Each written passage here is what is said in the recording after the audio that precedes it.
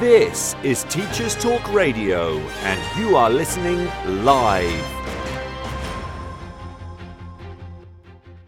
Yes, good evening. It's myself, Ben Thomas, with another Twilight show on Tuesday from a very sunny Reading tonight, actually. My guest tonight has very good links with Reading, actually. We've got John Cosgrove on the show tonight, and we're going to be talking about the state of education in 2023.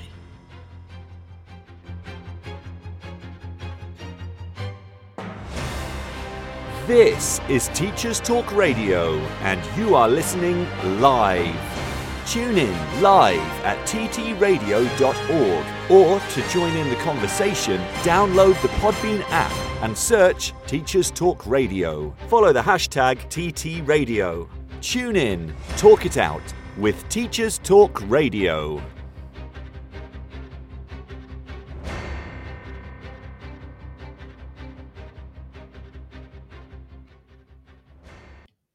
Yes, indeed. Just in case you didn't get that from the intro, we are live on Teachers Talk Radio for the next, probably the next hour or so. Really, I've got John Cosgrove on the show. Can't wait for him to join us very, very shortly.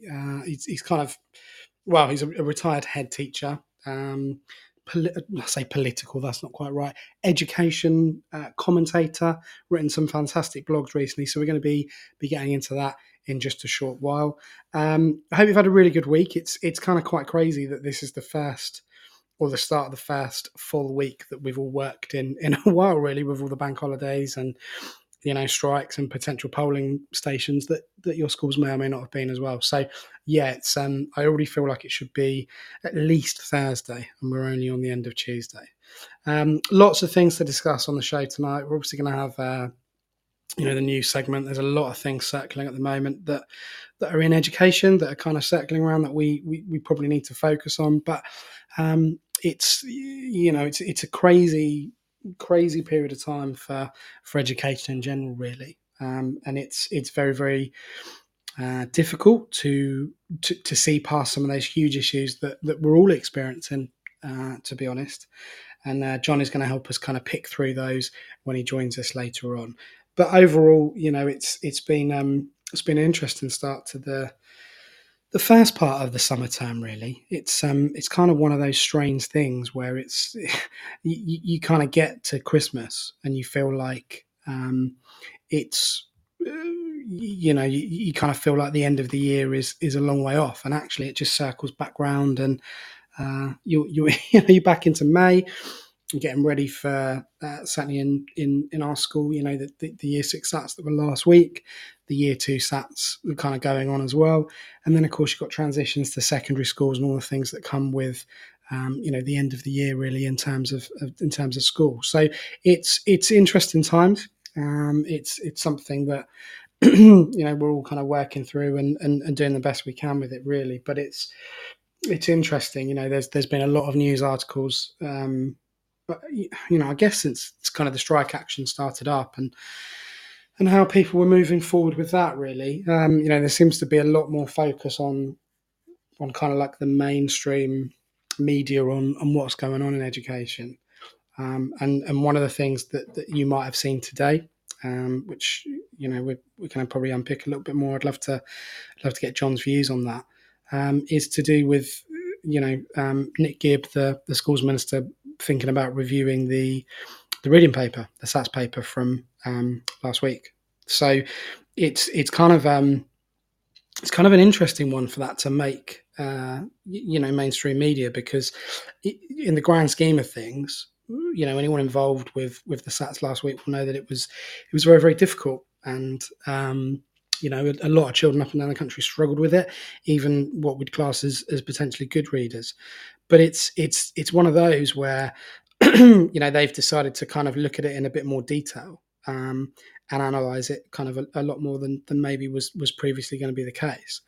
But on the same day, and I'll kind of read parts of this because this was an article that I had saved. The headline on Sky News is "Children's Reading Ability Compared Around the World as England Moves Up the Rankings." And this is on Sky News. This is not a secret article. It's kind of alive and exclusive on their site. The tagline is England's 9 and 10-year-old pupils have landed a top 5 place in new international rankings for reading. Based on tests which are usually carried out every 5 years, England achieved 4th place in a global education league table, following the latest progress in international reading literacy study, and that is PRLS, just in case you love an acronym. It goes on to say that Singapore gained the top spot with an average score of 587 out of 43 countries, as the reading levels of 9 and 10-year-olds were tested at the end of the school year. And what's fascinating about this is that it's almost contradictory to what, seasoned educational professionals were saying last week when we had to sit the SATS paper, or our children had to sit the SATS paper. And, we're not allowed to go into details until they're kind of published, which, again, is another farcical rule of Key Stage 2 SATs. But, they were tough. There was a lot of extra words on there that wouldn't have been on previously. And actually, what our children found in our school was that they had to sift through an awful lot of language and an awful lot of questions that were, I felt designed to catch them out, really. But we're being told that actually, children sort of 9 and 10 are coming forth in the world, with their reading ages and their reading abilities, which is quite fascinating, really. The two don't quite sit, really, because it, as I said, it kind of felt like the reading stats paper was designed to catch people out, or children out. So it's, go and have a read of that. It's not anything that's particularly groundbreaking, but it is interesting. The article goes on to say that girls are ahead of boys, or are ahead of boys in nearly every country. And that's, that's something that traditionally we've always had to deal with, particularly as primary educators. But, there's a lot more opportunity now for boys to get into reading. And I'm hoping that, moving forward, we won't compare, the kind of the sexes of children to what the other one can do. Because, reading should come from passion, right? It should come from stuff that is, intrinsically interesting to those children. We want children to pick up books, we want children to read, and we want children to read for pleasure. And my kind of frustration with the SATs is that it kind of destroys that a little bit. If you think about, anyone who's done a reading teaching unit, and you kind of go through the process and you map out the skills that you want to cover in a particular text or a particular piece of writing, for example. You do a lot of the embedding first of all. You talk about the text, you analyze it, you gather opinions if you're really kind of pushing it and giving it some. And I think what SATs does is it, certainly the SATs reading paper, is it kind of puts the children on the back foot. So they're being basically forced to read something they've never come across. The context is always key. I've kind of started reading long-term reading units and picked a book, based on the kind of the list that we're given, and just within probably 10 minutes I've realised that actually it's not suitable for those children in terms of the context. So there's there's a lot of elements in terms of the reading not catering to that. I read an interesting blog, towards the end of last week, where there was someone who was suggesting that reading should be teacher assessed in the same way that we now assess writing.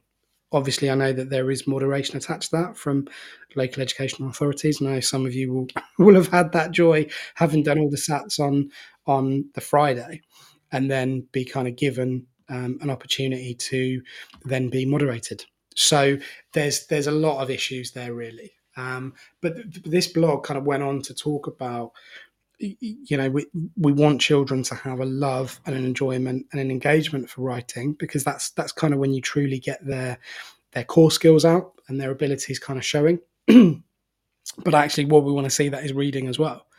I don't think, as much as we don't like doing them, the argument isn't quite the same for maths, because it should be fairly straightforward to create 3 papers to test the ability of children, within that, within those parameters. But with reading, that I thought it was a really interesting kind of.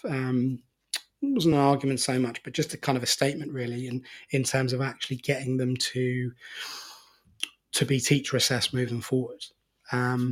Obviously, the flip side of that is, how do you moderate that? What evidence do you gather for reading? But actually, there's a lot to be said for, for being able to kind of moderate and teacher assess reading rather than giving them a large SATs paper. So I thought that was a really, really interesting piece of writing, kind of a statement to make, really.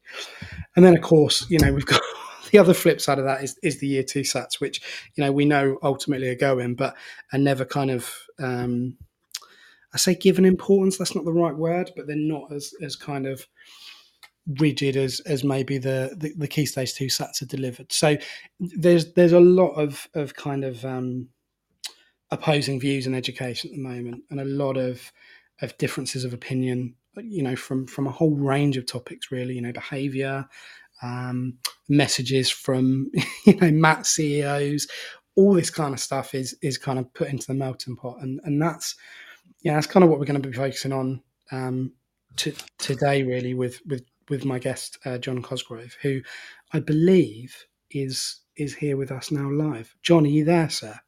I am here. Can you hear me? I can hear you. Yeah, I can hear you. How are you? Well, I'm fine, thank you. I'm having palpitations because I've been listening to you for the last 10 minutes and couldn't work out how to get into the room, but that's sorted now. No problem. Well, I hope you enjoyed that kind of monologue. Is it a monologue? I don't know. 10 minutes of me wittering on. It's quite nice to kind of talk into an empty void sometimes without people disagreeing with me. So that was the point of that, really. But John, I kind of introduced you briefly, but for those people that are just joining us, and obviously yourself, you've had quite a career, really. Retired head teacher now.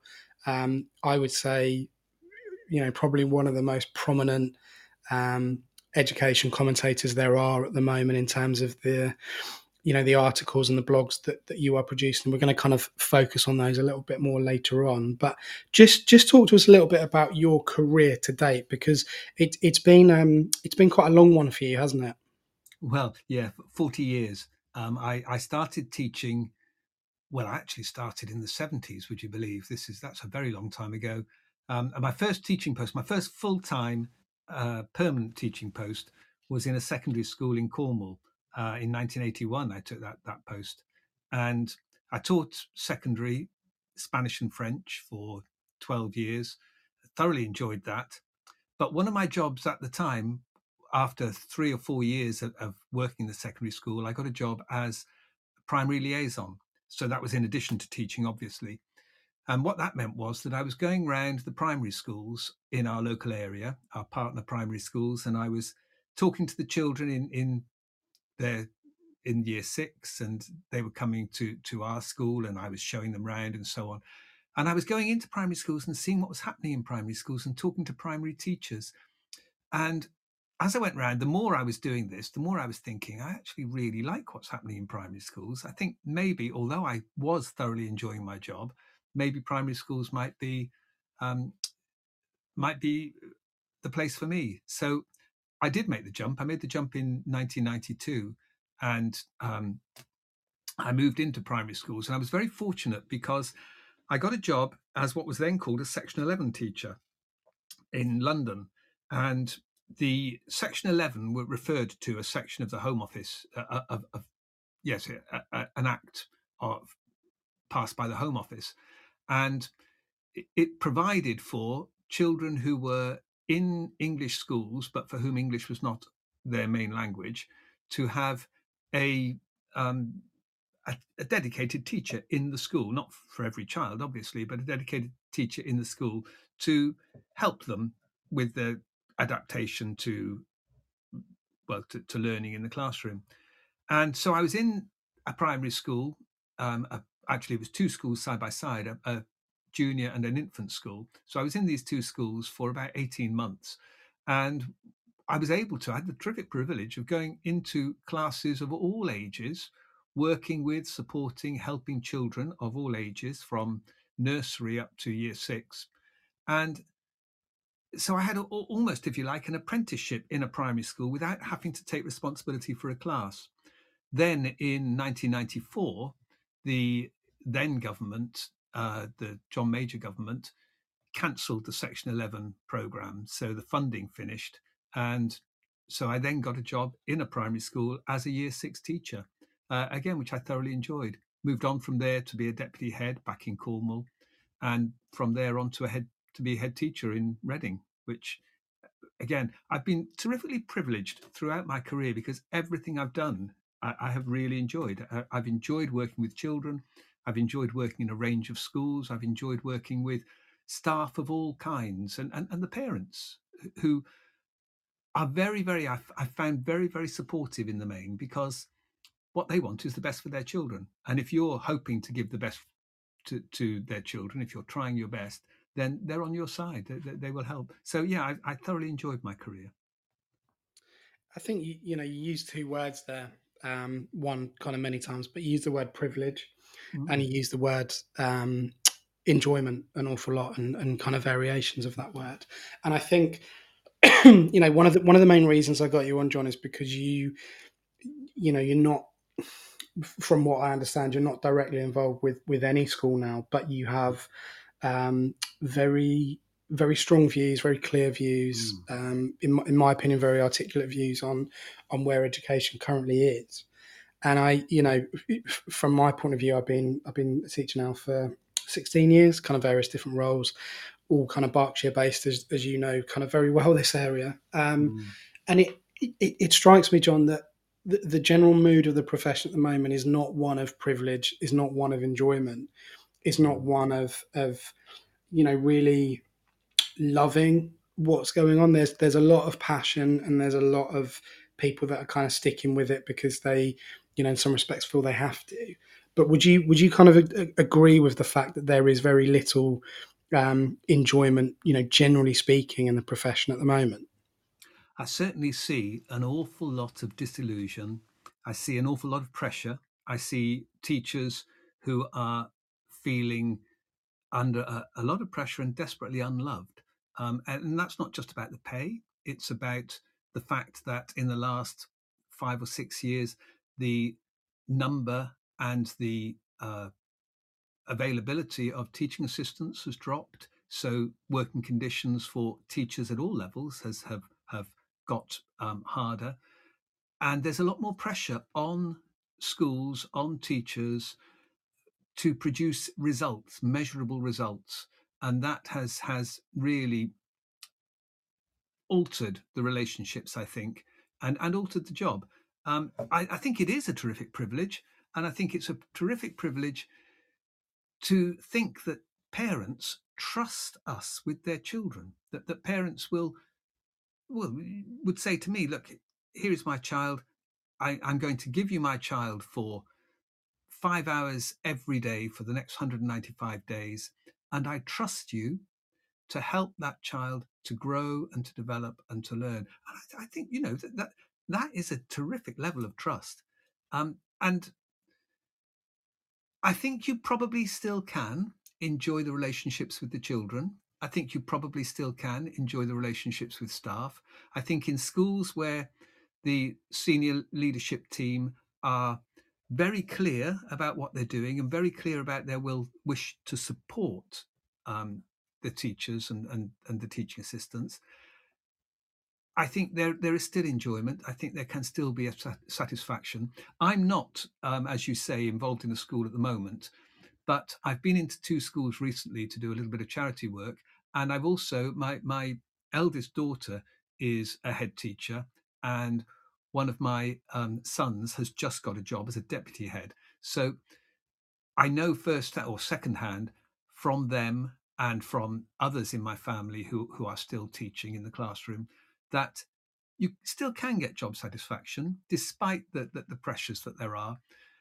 But I've never known a time when teachers have been under such pressure and when there has been such widespread disillusion in the profession. I think it's very, very sad. And I do think, we had a government that came to power in 1997 that came to power on the mantra of education, education, education, and we've now got a government which doesn't seem to care very much at all about education. We seem to have gone completely the opposite pole. The funding isn't there, the um, care for teachers, the care for staff, the care for pupils isn't there. I mean, I really don't see the commitment from government that we have had in the past and that our children deserve. We're going to talk, a little bit later on as we go through the show about, what you feel are the biggest issues. You kind of alluded to it there, and I'll be completely open with everybody. The main reason I got you on, John, is because I agree with pretty much everything you say, and what marks you out from other people is that you kind of, and we'll talk about the articles and the blogs that you've written later on, but you're very, very clear on what you would do, and what your suggestions would be to kind of move things forward. I just kind of want to focus back on. I'm kind of picking at threads in terms of what you're saying, and you used the word trust there, and it doesn't take someone to be incredibly clever to work out that trust is the most important part of any job, let alone education. And I've, like you, I've worked in a number of different settings and schools, and where it's worked is that there's trust between all stakeholders, whether that's parents to teachers, whether that's children to teachers, whether that's teachers to other teachers, senior leaders to TAs, whatever it is, that the trust has to be there. Why do you feel that? You kind of mentioned about the government and their kind of behaviour towards education. Why do you feel that the government in particular are not trusting of teachers at the moment? Is it kind of like has it been a big bang moment in the profession? Has it been a kind of a gradual decline of that relationship? In your opinion, John, what is the main reason for that lack of trust? Do you know, I think that there is a view on the part of government ministers that teaching is the kind of thing that sort of anybody can do. I don't know, you won't remember this, Ben, because you're much younger than me. I'm a very old man. But back in 1992, when John Major won the general election, he had plans for a mum's army, because his idea was that volunteers would come in and would work in schools and would transform schools and would do all the teaching. And I see this attitude that anybody can teach, that you don't really need specific skills, that you don't really need to be dedicated, that it's an easy job. What is it? It's just looking after children. Anybody can do that. And I see that attitude in things like changes to the initial teacher training framework. Now, don't get me wrong, I think school direct, I think school-based teacher training can be absolutely fantastic. And I ran a consortium for School Direct, but I do worry that routes into the profession from sort of an apprenticeship level, if you like, in School Direct and other school-based systems, routes into the profession from those directions do not have the underpinning that you and I had from well, I didn't do a PGCE, I did a BEd, but from the PGCE or the BEd route, where you have the philosophy, you have the psychology, you have things on behavior management. You have an overarching thing about this, treating what you're doing not as a job but as a profession. And I've seen the same sort of thing in other areas. I mean, there was a proposal last week in the NHS it was floated by a government minister or by a Tory MP or somebody, saying that, no, it was a government minister, saying that we could make up for the lack of numbers of doctors by having apprentices straight out of school. They wouldn't necessarily go to medical school. They would go straight into hospitals and learn specific trades. Now, that, I think, in hospitals is a ludicrous idea, but it's actually what's been done in schools, isn't it? We have deprofessionalized the profession, if you like. And I do think that there's an attitude on the part of government that really what we do is not very difficult, it's not very important, and pretty much anybody can do it. And if we can't do it properly, then they'll get others, any Tom, Dick, or Harry, to come and do it. It's Yeah. No, I think I mean, I completely agree with you. I think that's a really good comparison to run it in terms of what they tried to do with doctors in the NHS. And they as a general body, they seem to be at loggerheads with any public service, really, which is bizarre, yeah. considering that the behaviour of how they were in the pandemic, really. Yeah, absolutely. And actually, when you think about it, the way, I mean, I wasn't in school during the pandemic, but the way the profession responded in the pandemic, and teachers were coming in and working in schools knowing that they didn't have the protections that people had in other jobs, other workplaces, other settings, but they were coming in, they were working with children, they were working throughout the pandemic. At the start of the pandemic, when we had the lockdown, teachers had to learn a whole new set of skills, doing the online teaching, doing the interactive teaching, all of that teachers did. But fundamentally, the government wants to save money. And so it's not really very concerned about teachers because, as I said, there's an attitude that pretty much anybody can do this job. And I find that very, very sad. It reminds me, actually, and this is going off a tangent, a complete tangent, but my father was a head teacher, head of a secondary school. And I remember him saying to me once, talking about lunch duties, because when you do a lunch duty in school, you can claim for a duty lunch. So you can have a free lunch. Now, I don't know what school dinners cost now. It used to be about £1.90 when I was a head. But I remember him grumbling to me towards the end of his time as a head, saying, they took away from us our lunch times. We gave them away during the war for the war effort, and they've never given them back. And all they give us in place is 50 pence for a lunch. And that shows how long ago it was, because he was teaching in those days. But there's a point to that, isn't there? That governments want to save money, and if they can get away with not giving you the rate for the job or paying properly for what you do, then they probably will.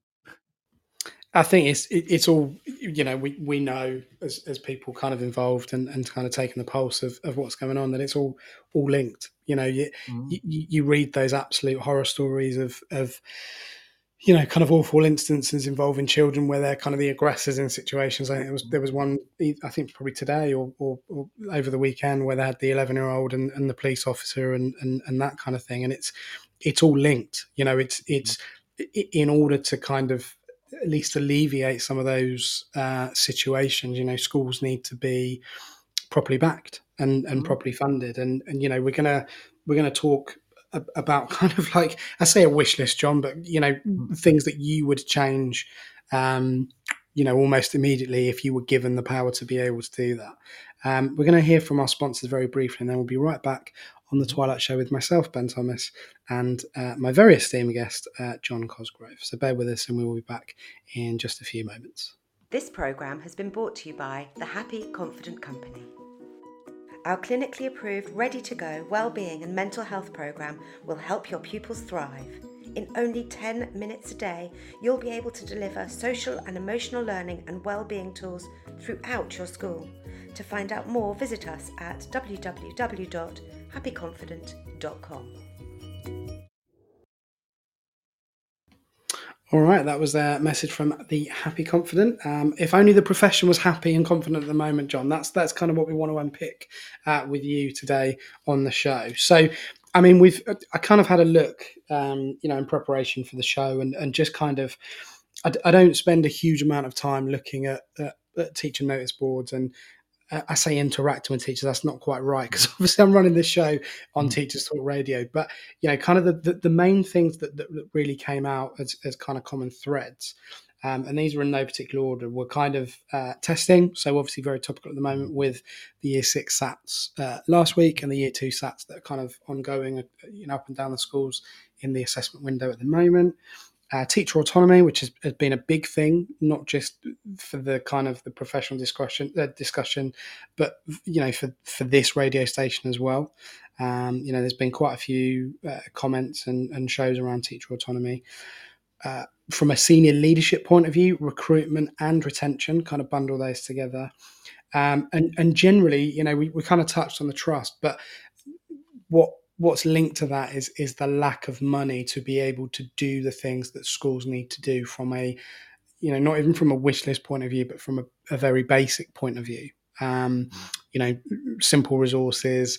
You made a really good point about the school lunches there, but that's something else that's part of that discussion. So, for you, John, in terms of the work that you do, the people that you speak to, the schools that you go into, as you said, for the kind of the charity work, what are the kind of main issues for you in education at the moment? The kind of state of play of education in 2023, and kind of on top of that, what would you do to kind of solve those specific issues, or at least try and solve those specific issues? I know you've written, some fantastic articles, which we will talk about in the latter half of the show. But in terms of those kind of those key topics, what are the main issues for you that you can see at the moment? Well, I think the big one at the moment for everybody, I think, is proper remuneration for teachers, proper funding for schools, so that we can afford the teaching assistants, we can afford the resources, we can afford the trips, we can afford to do the best for children. So I think we should be restoring education funding, schools funding, to at least 2010 levels. In the Blair years, it went up year on year. Since 2010, it has gone down. So we do need to restore funding to previous levels. We need to look at, as I say, teacher retention and recruitment you mentioned, but remuneration for teachers is key in that, and also a reduction in workload. And that's where teaching assistants can come in. That's where proper resources come in.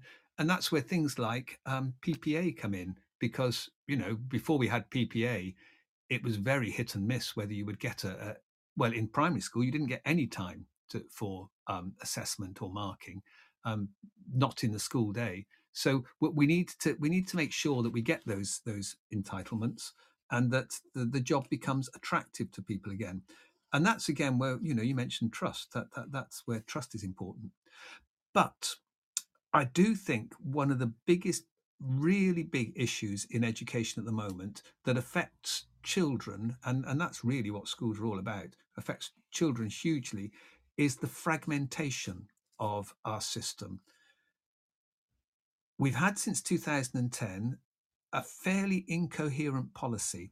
First, there were the free schools, then there were the single academies, then there were the incentives to encourage schools to become single academies. There was £100,000 on offer as a initial bribe at one stage, and then it was, if three schools got together and formed a multi-academy trust, then there would be £50,000 between them. So there were, at different stages, that there have been different iterations of the structures around schools. And what's happened is that we've got, and I'm thinking about Reading now, because you and I both know Reading very well. And in Reading, I would say, we do. Yeah. I would say that in Reading, which is only a small local authority, I know at least half a dozen multi-academy trusts who have schools in Reading. And then there are some schools which are still local authority schools. And what that means is, in that very small geographical area, you have institutions, MATs, none of whom are responsible for all the young people in the area. And then children fall through the gap. There are, for instance, and now I'm moving outside Reading, because I'm not saying that Reading is like this, or Reading is the worst for this or anything, but nationally, there are thousands, literally thousands, of children with special educational needs who have no educational provision at all. Now, that's not children who are home educated. That's children who have no educational provision at all, because they fall through the gaps, because nobody is taking responsibility for them, because the local authority, which in theory has the responsibility, doesn't have the power anymore. It can't say to schools, we need you to take these pupils, because the schools are academies, the only person who can say to them, you must take a pupil, is the Secretary of State. And the Secretary of State usually chooses not to exercise that power. Another example of this is when a child moves schools. Now, I had a child in my school. Well, in fact, I had a family in my school whose parents told me that they were moving to Swindon. And they were moving to Swindon because Dad had got a new job and the housing was cheaper, and they were, they were happy to go to Swindon. So they moved 2 weeks after Easter. 2 weeks after that, the man rang me in my office in Reading, and he said, "Look, I can't get the children into school. Can you help?" And so I did ring the local authority in Swindon, but the local authority in Swindon couldn't really do anything, because what happens is when a child moves from one local authority district to another, they, during the school year, they then have to apply, if there are academy trusts in the area, they have to apply to each individual academy or school, because they're all their own individual admission authorities. So they have to apply individually to all these places, and then they have to wait for the 4 or 5 weeks or whatever it is to get a response from them. And in the end, you have children who end up missing months, literally months of education. And this is particularly iniquitous, I think. That is particularly bad for children who are in the care of local authorities. Children in the care of local authorities very often have to move from their home area. Don't get me started on why that is, because it shouldn't be, but they do. They very often have to move from their local home area. So they're taken away from their family, they're taken away from their friends, they're taken away from their relationships, all their links and so on. And then they find that they can't get into a school. And I was talking to a young man in town here. At the moment, I live in a small town in West Cornwall, which is, where I taught for many years. But I'm living in this small town in West Cornwall. And 2 Saturdays ago, I met a man in the street, and he said something that piqued my interest. And I just said, "Oh, excuse me, did you just say, I don't want to interfere, and I wasn't eavesdropping, but did you?" And it turned out, anyway, we got chatting. Very, very nice young man. He was 24. He had been in care. He was a care leaver, and he had 20 different placements. So I said to him, "Well, what happened about school?" And he said, "Well, I didn't go to school." He said, "Not really. I mean, I might have done a week here or a week there, but I didn't go to school, really."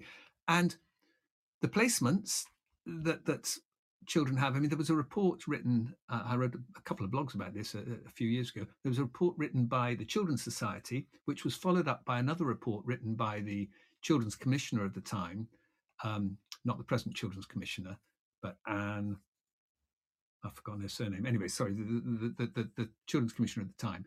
And they were talking about precisely this. The Children's Society report was called Pass the Parcel, because children were being moved from one placement to another, from one local authority to another, and they effectively, according to the Children's Commissioner, many of them were not having anything like what you would expect in the way of an education.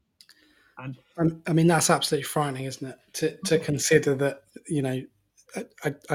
I believe you said he was 24 for most of his life, to not be in, a consistent school, or at least a school consistently, is quite concerning. And John, I would imagine that it still happens, and I would imagine that there are situations there, and that that system effectively plays into the hands of safeguarding issues. Absolutely, yeah. County lines. Yeah, absolutely. These children who are not in school, and you're absolutely right, Ben. It does happen. It happens every day now. It really does still happen. But these children are prey for grooming gangs. They're prey for. They're not in school, so they've got no friends around. Their family are, in some cases, hundreds of miles away. So they are prime candidates for somebody to come and befriend them. And the county lines drug running many of them, or not many, but some get involved in the grooming gangs that we've seen so much talk about recently. They're prime candidates for those. It's a really, really desperately sad situation. And at the same time, we are told that children in care are one of the government's priorities. They want us to close the gaps educationally. And because of the fragmentation of education, we simply cannot help these children. Another prime example of this is children who are evicted from home. Now, last year, the shelter estimated that 120,000 children were in temporary accommodation. Now, I don't know how this has affected you in your school, but I knew in my school in Reading several families who were evicted from their homes, and they would end up in Basingstoke or Slough, sometimes further afield. They would then have the issue of getting their children to school. Now, people who've been evicted from their homes, by definition, are not the wealthiest people in the world, and sometimes they simply couldn't afford to bring the children to our school. So they would go to schools locally and apply for places, but the schools locally would put them off or would say, no, you have to wait, just like the family I told you about before who moved to Swindon. And so I have known children leave our school and be out of school for weeks or months. And I mean, you made the point about temporary accommodation. I mean, from our point of view, and this is not exclusive to our school in Reading. There are so many children coming from overseas that are placed in hotels which people have obviously read about in the media. And what we find is that they're given our school or other schools because of the locality of the school to where they're currently staying, and then they're kind of given more permanent accommodation, and it might be that's the other side of town, the other side of Reading, the other side of wherever they're based in the country, which then obviously affects their attendance because they've got to get they've either got to get transport that they can't afford, or they've got to walk because they can't afford the transport. So all these issues then become bound up in effectively become the school's problem. And problem's not the right word, but it's kind of the school is responsible or left to be responsible for these issues that are through no fault of the school's organisation whatsoever. And ultimately, what happens in these cases, as you know, John, is that the children suffer, the parents suffer, and then it just increases the anxiety all round, really, because of the messages from the DFE, the messages from Ofsted when schools are inspected, the messages around safeguarding. So there are so many kind of little threads that add up to such huge issues for these children, where they end up, as you say, with the guy that you gave an example of. They're not in education, and that's a real concern from every school in the country's point of view that has to experience this. You made the point earlier about local authority schools and perhaps the conflict of interest when they're run by an academy. What is your view currently on the kind of effective forced academisation of schools following certain Ofsted? What are your opinions on that at the moment, John? I think that's disgraceful. I really do. It was one thing to say schools might opt out of local authority control. This happened. It was Michael Gove's brainchild in the present incarnation, but it happened back in the major government as well. That some schools were able to be grant maintained. They were able to opt out of local authority control. So it's something that has happened before, and there have been schools. I mean, there are church schools, there are grammar schools, direct grant schools. That there have been schools in the past that have not been directly controlled by the local authority. That's not the big issue. The big issue here is that if a school is wanting to change its status and wanting for whatever reason to opt out of local authority control, then they and the parents will discuss it, the governors will discuss it, they'll take a view, and they'll probably go ahead with it. When you force somebody to do that, force them into a structure unwillingly that they don't particularly want, you are not only fragmenting education, as I mentioned before, which is what happens when you have all these different multi-academy trusts in a local area, but you're also creating some very unhappy and difficult relationships. People in multi-academy trusts, each multi-academy trust works slightly differently. I have known head teachers who've told me that in their particular multi-academy trust, they cannot spend more than £2,000 without the trust's approval. They can't choose their own curriculum materials. They can't employ their own staff or decide even how many staff or which staff to employ. Secondary head teachers have told me that they're not always able to run the GCSE courses or the A-level courses that they would like to run because the trust has said they can't do this or they can't do that. So that lack of autonomy is there. And if you are forced into a relationship that you haven't chosen, it is almost bound to be unhappy. Of course, when it comes as a result of something like Ofsted, then the inevitable consequence is, and I don't know of any exceptions to this, when a school changes ownership and moves from one trust to another or from local authority control to a trust, the head teacher loses their job. Some other people may lose their jobs as well, but the head teacher always loses their job. And that, I think, is pernicious. That's really, really unfair. I mean, it fits with, the absolutely tragic events that have occurred at the start of this year. Obviously, you've written, and we are going to come to it. I know I keep teasing it, but we are going to come to the articles that you've written in the second part of the show after the news. But you were aware of Ruth Perry, who everyone knows now. She was, being Reading based, she was a very big part of Caversham, which is, if you're not quite sure on Reading, it's kind of a suburb of Reading. And this kind of pressure, this kind of expectation, this kind of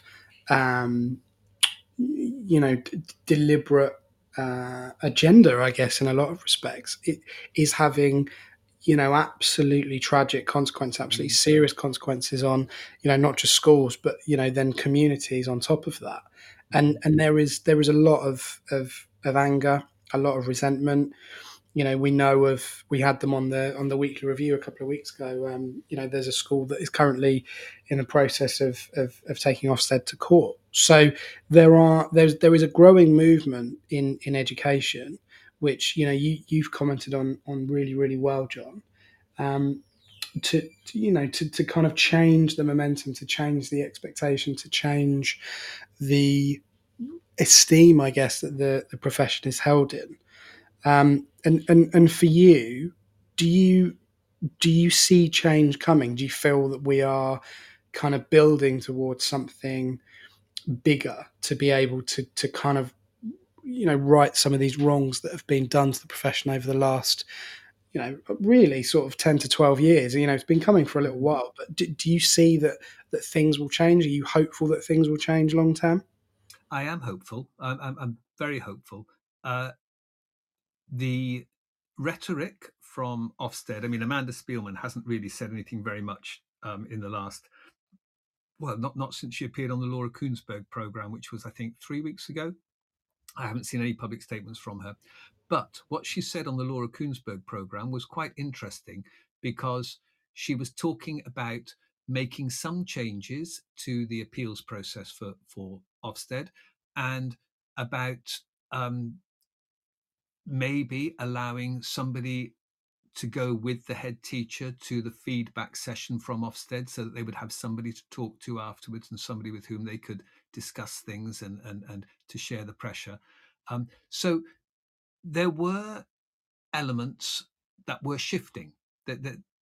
The initial response of Ofsted back in March, when the report on Caversham Primary was first published, and the the BBC then immediately did a programme. I think they'd been waiting for the report to publish to screen this programme.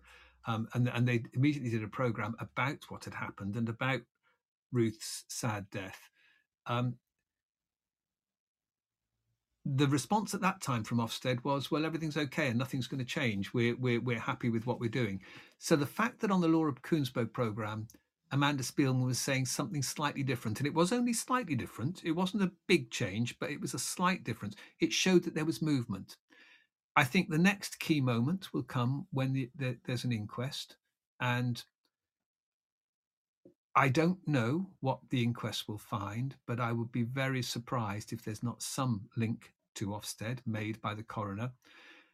On 10 occasions in the past, Ofsted has been cited by coroners as a factor in somebody's death by suicide. And the Leeds University researchers have discovered that the 10, I knew of about 4, but they have discovered that there were 10. Now, those have never had the effect that Ruth's death has had. They have never moved things the way Ruth's death has. They've never galvanized the profession the way Ruth's death has. And the reason for that, I think, is very simple. The reason is that that Ruth's sister, Julia, is incredibly courageous, incredibly dignified, very, very articulate, and willing to stand up and hold Ofsted to account and say this isn't good enough. When a tragic event like this happens, and has happened in the past, families have tended to close in on themselves, and they've been alone with their grief, and it has been very hard for other people to comment, to draw conclusions, to say anything. You don't want to hurt people more. The families have been hurt dreadfully, and you don't want to hurt them more by saying anything. But Julia's dignified, courageous response to her sister's death has allowed other people to draw the conclusions and to make the commentaries that really need to be made. And that's what's united the profession. And across the profession, I see lots of people, lots of things on social media, lots of blogs, lots of comments, lots of conversations that I've had with people saying, well, I thought it was just me. I thought I was the only one who felt like this. And we're discovering that actually Ofsted is having this effect on thousands and thousands and thousands of teachers and head teachers and school governors and even parents in some cases, feeling absolutely desperately destroyed by Ofsted. And so we've got a unity in the profession. We've got Ofsted beginning to move a little bit.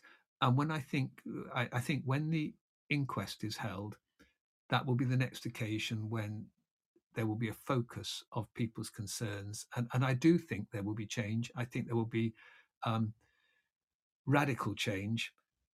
It's also the case, of course, that there will be a new His Majesty's Chief Inspector before the end of the year.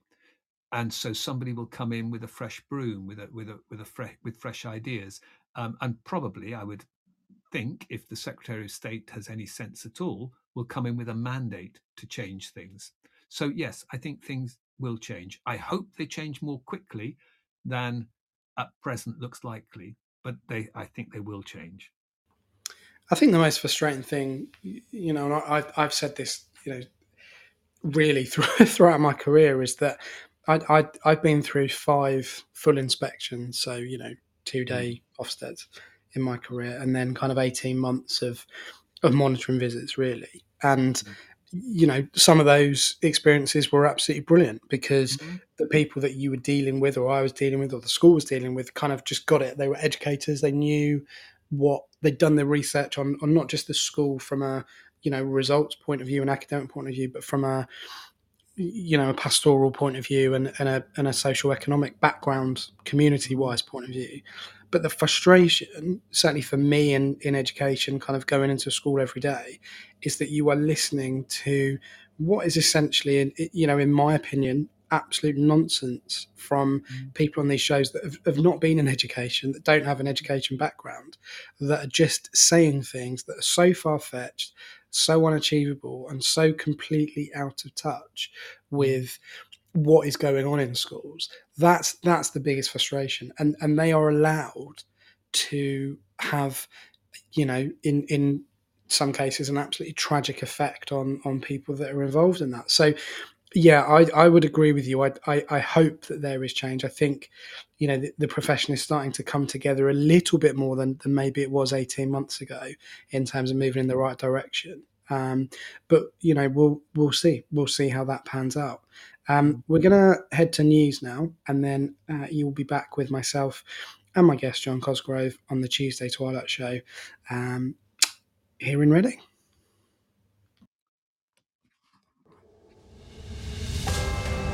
This is Teachers Talk Radio, and this is Teachers Talk Radio News.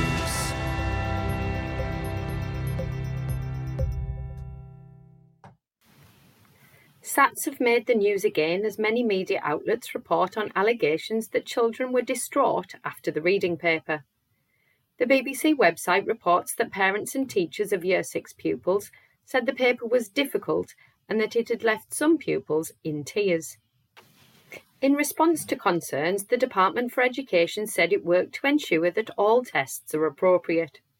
Whilst some parents took to social media to highlight concerns, a few also acknowledged that the tests might be good in a way to have some kind of tests before GCSE, but the schools in general are under too much pressure to perform well. Copies of the test paper cannot be published until all pupils in Year 6 have had the chance to take it. Sarah Hannafin, Head of Policy for the National Association of Head Teachers, said the union was very concerned about the paper and it would be raising concerns with the Standards and Testing Agency. In Scotland, Edinburgh University students have criticised the institution's response to a marking boycott. According to BBC News, students fear their work will not be read as the university plans to continue awarding degrees without necessary expertise to cope with the UK-wide industrial action. The marking boycott is part of the latest phase of industrial action by members of the University and College Union at 145 institutions across the UK. Union members are refusing to undertake marking duties and assessment-related work. In response, universities are considering a number of measures, including changing marking guidelines and basing final grades on work already submitted. Many students have expressed sympathy towards staff, but also frustration that industrial action has had little impact on anyone but students, as universities have not reopened negotiations. The University of Edinburgh said it has robust measures in place to reduce the impact of industrial action and that work, including dissertations, would be read. Schools Week comment on teacher burnout after a report from Wellbeing Service Education Support shows a quarter of leaders, teachers and support staff said additional responsibilities were adding on average 4 to 6 hours to their working week. 15% of staff said they were spending an extra 7 to 10 hours supporting pupils. The collapse in support services feeding into schools, including creaking mental health support and overwhelmed SEND services, has left schools and their staff struggling to cope. Jeff Barton, General Secretary of School Leaders Union ASCL, said schools had become the de facto and unofficial branch of social and healthcare services, but that a lack of training, resources or capacity was putting staff under considerable workload stress. The most common additional responsibilities included offering pupils and colleagues emotional support and dealing with difficult pupil behaviour. More than 1/4 of staff surveyed said they had prepared food for pupils who didn't have any, and 41% said they had purchased supplies such as pens, paper and school bags. In the same YouGov survey, 2/3 of school staff said public bodies such as CAMS and social services had been unable to offer pupils support. Further details of the findings can be found on the Schools Week website. The Guardian reported on a proposal to recruit school leavers into healthcare service apprenticeships, which would allow tens of thousands of doctors and nurses to train on the job. The NHS workforce plan could see up to 1 in 10 doctors and 1/3 of student nurses train through this vocational path in coming years. The alternative route would circumvent the standard undergraduate or graduate route.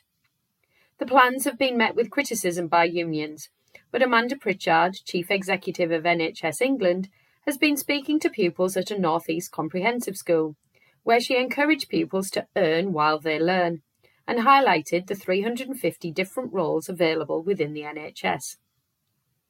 Finally, in Wales, the BBC reports that the increasing cost of food means school caterers are struggling to deliver on the Welsh Government plan for universal free school meals. The unit price was set with an assumption about possible cost increases, but Education Minister Jeremy Miles said the world has obviously moved on and a further review was needed.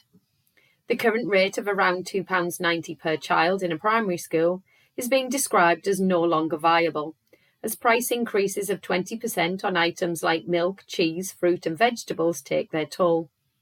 The Universal Free School Meals Plan is being rolled out in phases to all primary schools, although a target for every child in reception Year 1 and Year 2 to be offered a free school meal by April has been missed. The policy has been welcomed, but challenges needed to be acknowledged. This has been your Teachers Talk Radio News with Joe Fox. This is 2 Minute Tech with Steve Woods, your tech briefing on Teachers Talk Radio. Hello, this week I've been searching for crazy technology. The tech I found ranges from rather funny to actually quite useful. Let's see if I can blow your mind. Everyone has probably used Google Translate at some point, even if it's just to translate a word into another language and back again to see if it changes. Well, the Google Pixel earbuds paired with the Pixel phone allow you to switch on conversation mode. Now what is being said to you in a foreign language is translated into your earbuds in real time. What you say is translated and projected via your phone. You do need an Android 6.0 or higher to do this, but this has potential to be a game changer for communicating not only when travelling, but in hospitality too. Next up is a quirkier invention, Smarty Pans. There aren't many things you can't connect to an app, and the frying pan is now joining the club. The Smarty Pan has a built-in scale to weigh your food as you add it to the pan, a handle that tells you when the pan is at temperature, and the app guides you through how to cook a meal you're preparing. Also, the nutritional content of your meal is calculated by the app. There's no advertised price for this pan yet, but keep your eyes peeled. It replaces a cookbook, reading the nutrition on a packet, and your kitchen scales, as long as you fry everything. My final crazy technology is the Hush Me. This is an invention for those concerned about being overheard by others when talking on their phone or other connected devices. It works by muffling your voice so others can't hear you, keeping private conversations private. Genius, I hear you say. I need one so I can work during my commute. Before you break out the credit card, it is a rather chunky device you wrap around your whole head. I'd describe it as a pair of large headphones that connect to a cup to cover your mouth. At just over £180 and making you look like Darth Vader, you may want to do a bit of research first. Do you know of any crazy tech? Do you own any? As always, why not get in touch at TT Radio Official? I'm Steve Woods, and that was 2 Minute Tech. 2 Minute Tech with Steve Woods, your tech briefing on Teachers Talk Radio.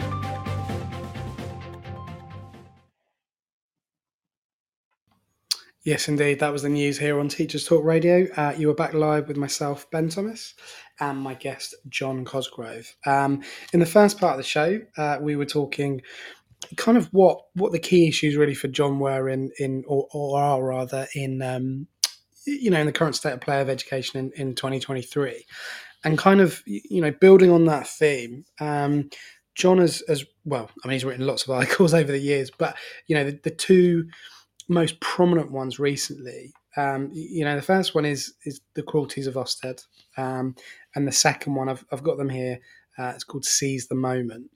Now, obviously, we don't want to make this into a solely Ofsted focused podcast, because there's been so much written, so much energy put into discussing what has been said around that.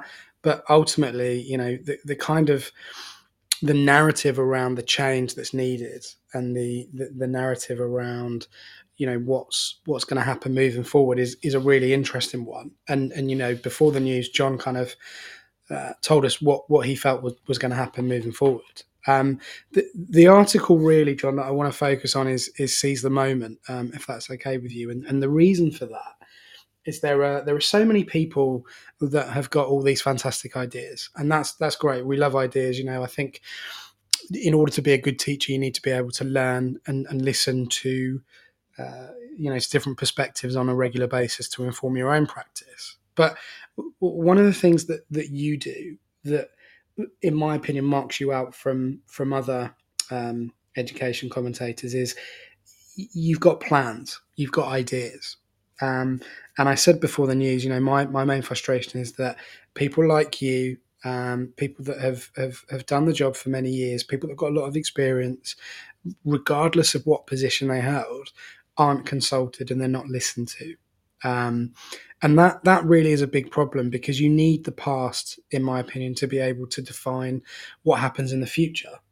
Whether that's from a bad experience or a good experience in the past, we need that experience and expertise to be able to move, the profession forward, really. And I kind of, if you've not read the article, please go out and do it. It's on WordPress.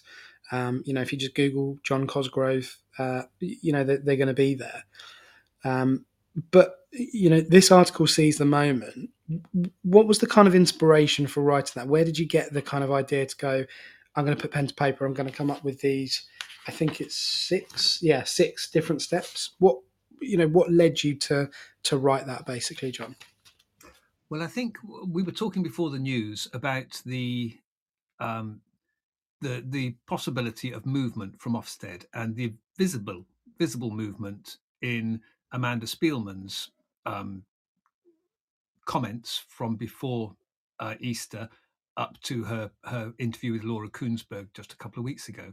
And there was movement. The huge number, I mean, something like 4,000 teachers and senior leaders have responded to the survey run by ICT at Mr. P, and have given first-hand accounts. I've also read dozens of blogs on the same context, and all these, the first-hand accounts on the survey run by ICT Mr. P and the blogs that I've read, are all people giving their first-hand experiences of poor experiences with Ofsted.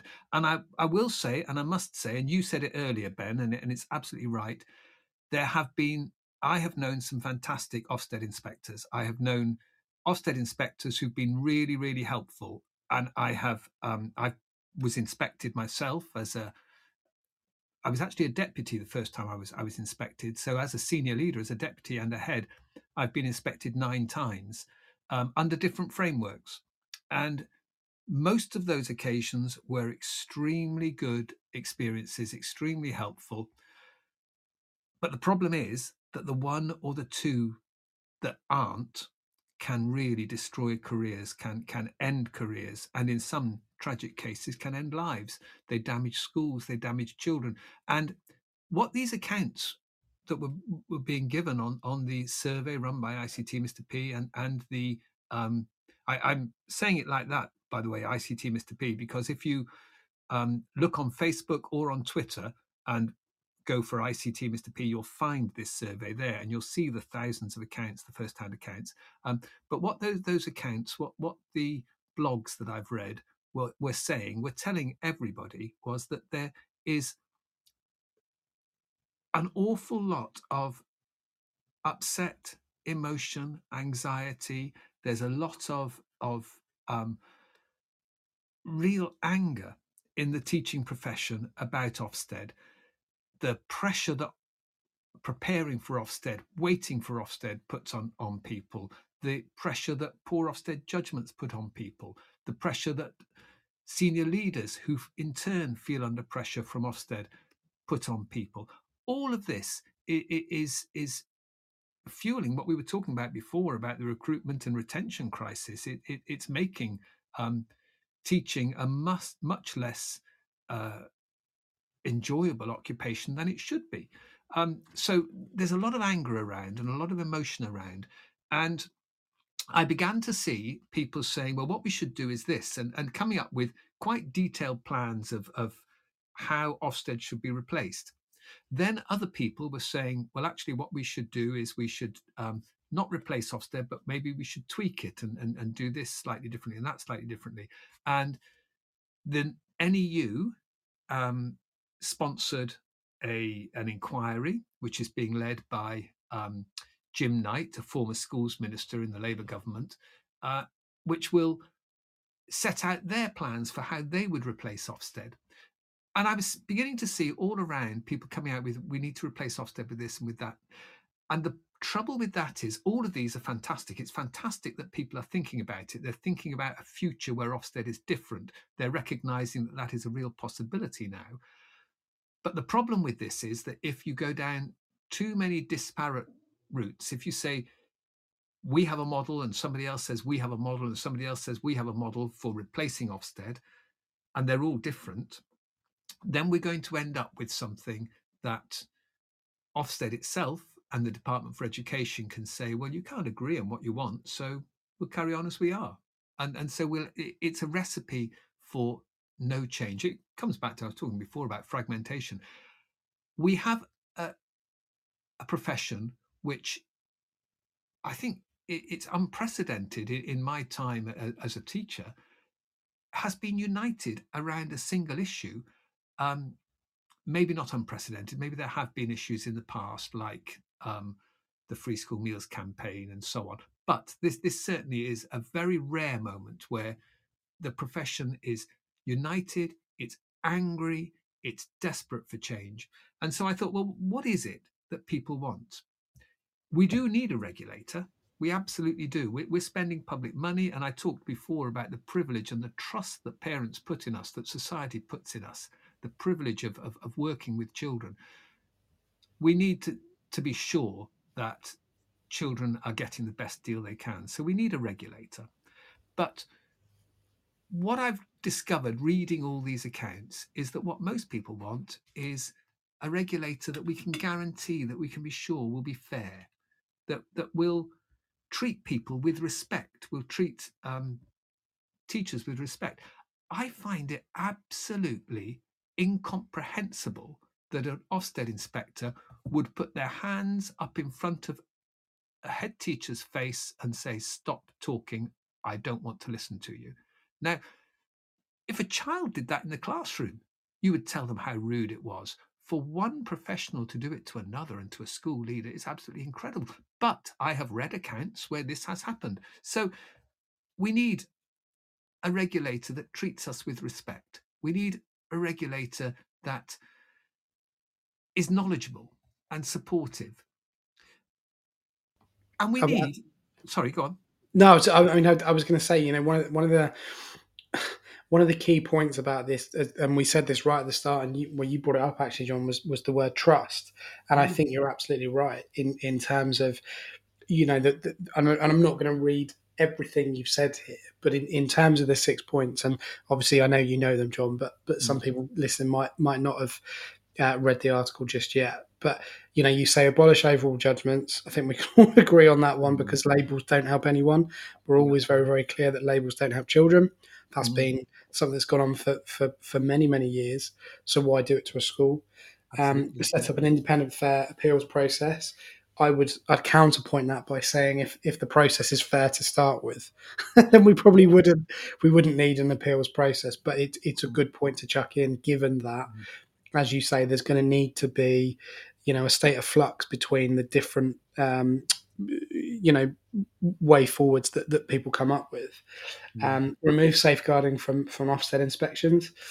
Stop insisting, and this for me was the key one, stop insisting that head teachers or senior managers must keep the result of inspections to themselves until the report is published.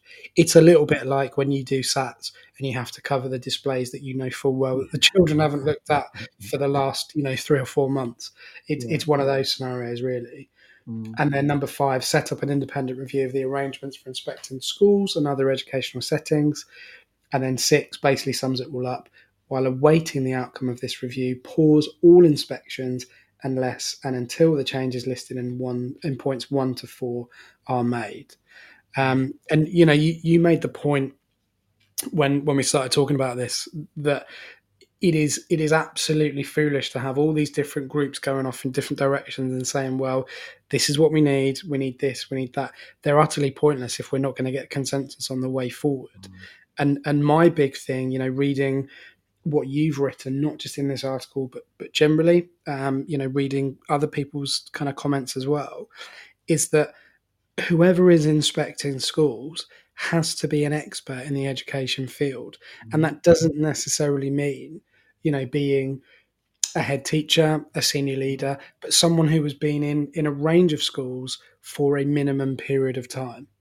Yeah, and having, the authority to say, well, in my experience, this is what happened. I can see what this school is trying to do. They need to do X, Y, Z to improve it or to maintain it or whatever. Having people rooted in education to assess what is going on in education, for me, is the one change. If I could only have one, would be the one change that I would expect to see. And I think, in terms of the other points that you've made in Seize the Moment, it's very, very timely. And I think, well, I would encourage people to go out and read this article, because there is, John kind of paints a really clear picture of what needs to happen moving forward. And my only hope really is that people like John, other people that are involved in education for a long period of time are consulted in these changes properly, and that they actually ask schools to feed back on that process. I know that's a massive job. It's going to have to be a massive job, because we can't continue where we are. But the changes need to happen. And this seems like a good starting point for me.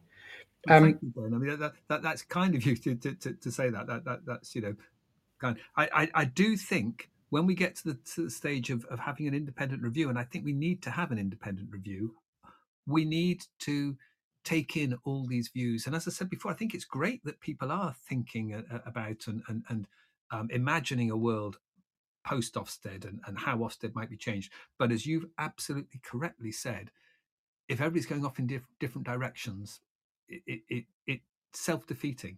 It won't help. It won't allow us to make the changes that are needed. Sorry, I interrupted.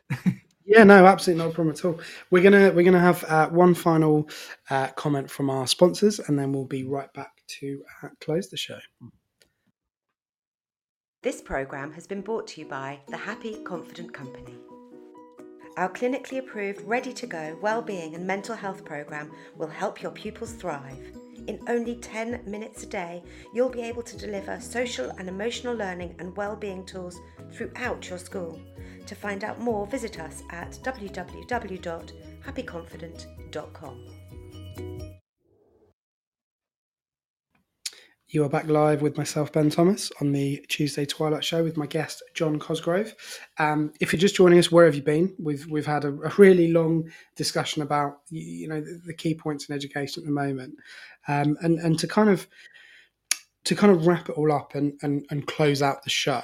And this is quite a big question, John. So bear with me, but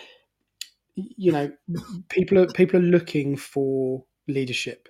Not just in their schools, but in their local educational authorities, in their MATs, in their county councils, in their government, really. For anyone who is finding it difficult at the moment to do their job, I wouldn't use the word effectively, because that looks different in a lot of different settings. But we talked at the start about enjoyment, about trust, about privilege. For anyone who is not kind of feeling those things at the moment, what advice would you give to those people that are potentially struggling with the role at the moment? What kind of things would you say to them right now? I think everybody needs somebody, a peer, a colleague, somebody that they can really talk to, and really close colleagues, close confidants, really do help in those kind of situations. You probably know where my school is, and you will know that, or my school was, it's not my school anymore.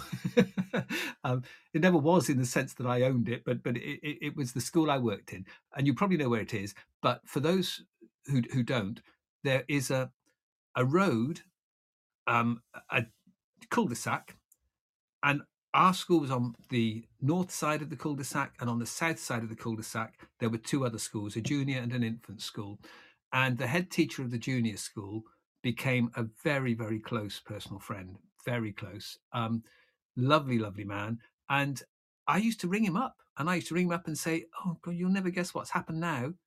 And he would ring me up, and we would meet outside of school. And I do think it is important. Head teachers need to go to their cluster meetings and need to share with each other, not in the sense of going around and saying my school's better than yours, or I've got this and I've got that, and so, but going around and actually saying, that this isn't going well. How do you do this? How do you do that? And sharing like that, colleagues generously supporting each other. They don't even have to be people in the same mat, just people who understand the pressures of the job, I think is really, really important. I wrote a book years ago about stress in education. It's out of date now, and I don't recommend anybody to buy it, because last time I looked, even the Kindle version was something like 39 quid, which I find absolutely iniquitous. But anyway, I wrote a book about stress and pressures in education. And one of the things that really does help with pressure, with stress, is sharing it. And you can always tell when somebody's under stress. Again, going back to the book, one of the things in the research I did for writing it, one of the things I found was all these experiments that had been done in the 40s and 50s with stress and the effects of it. And one of the things that I will always remember is the series of experiments done where rats were deliberately stressed out. They were deliberately put under intolerable pressure. And one of the things they found in this was they did all sorts of experiments having placed these rats under intolerable pressure. But one of the things they found was that if you gave a big rat a small rat to bite, then the big rat wasn't stressed anymore. So that's a process that you sometimes see in schools, that people are under so much pressure that they will be very aggressive towards others in the school, whether it be other staff or pupils or whatever. The way of avoiding that toxic stress, that toxic pressure, is actually to share with each other, to share as equals, to talk to people, and to recognize that you're not on your own. One of the things that I find most sad about Ruth and her tragic death is that she had been told, as we are all told as school leaders after Ofsted has left, they tell you, you must not share the results of our conclusions, our verdict, until the report is published. And in Ruth's case, that was months. It went from November through December and into January. And that lack of sharing, if she had had somebody that she could have really talked to as an equal, I think she shared with her sister, but her sister wasn't a teacher and wasn't working in schools.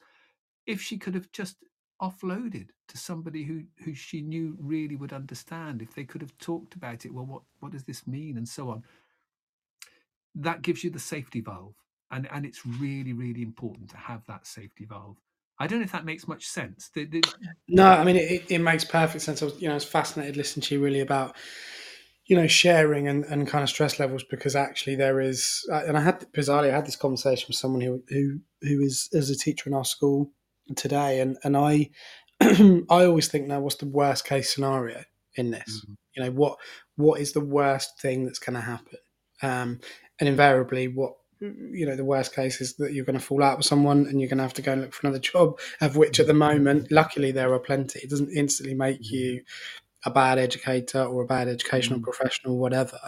But actually, there is a reluctance and a fear there to show vulnerability. And what you said about, your experiences in terms of having someone, physically near you, but in a different school, there isn't enough opportunity, I guess, for collaboration and for sharing and for problem solving. That's what teachers do. They make more decisions a day than brain surgeons do. That's Google it. It's a fact.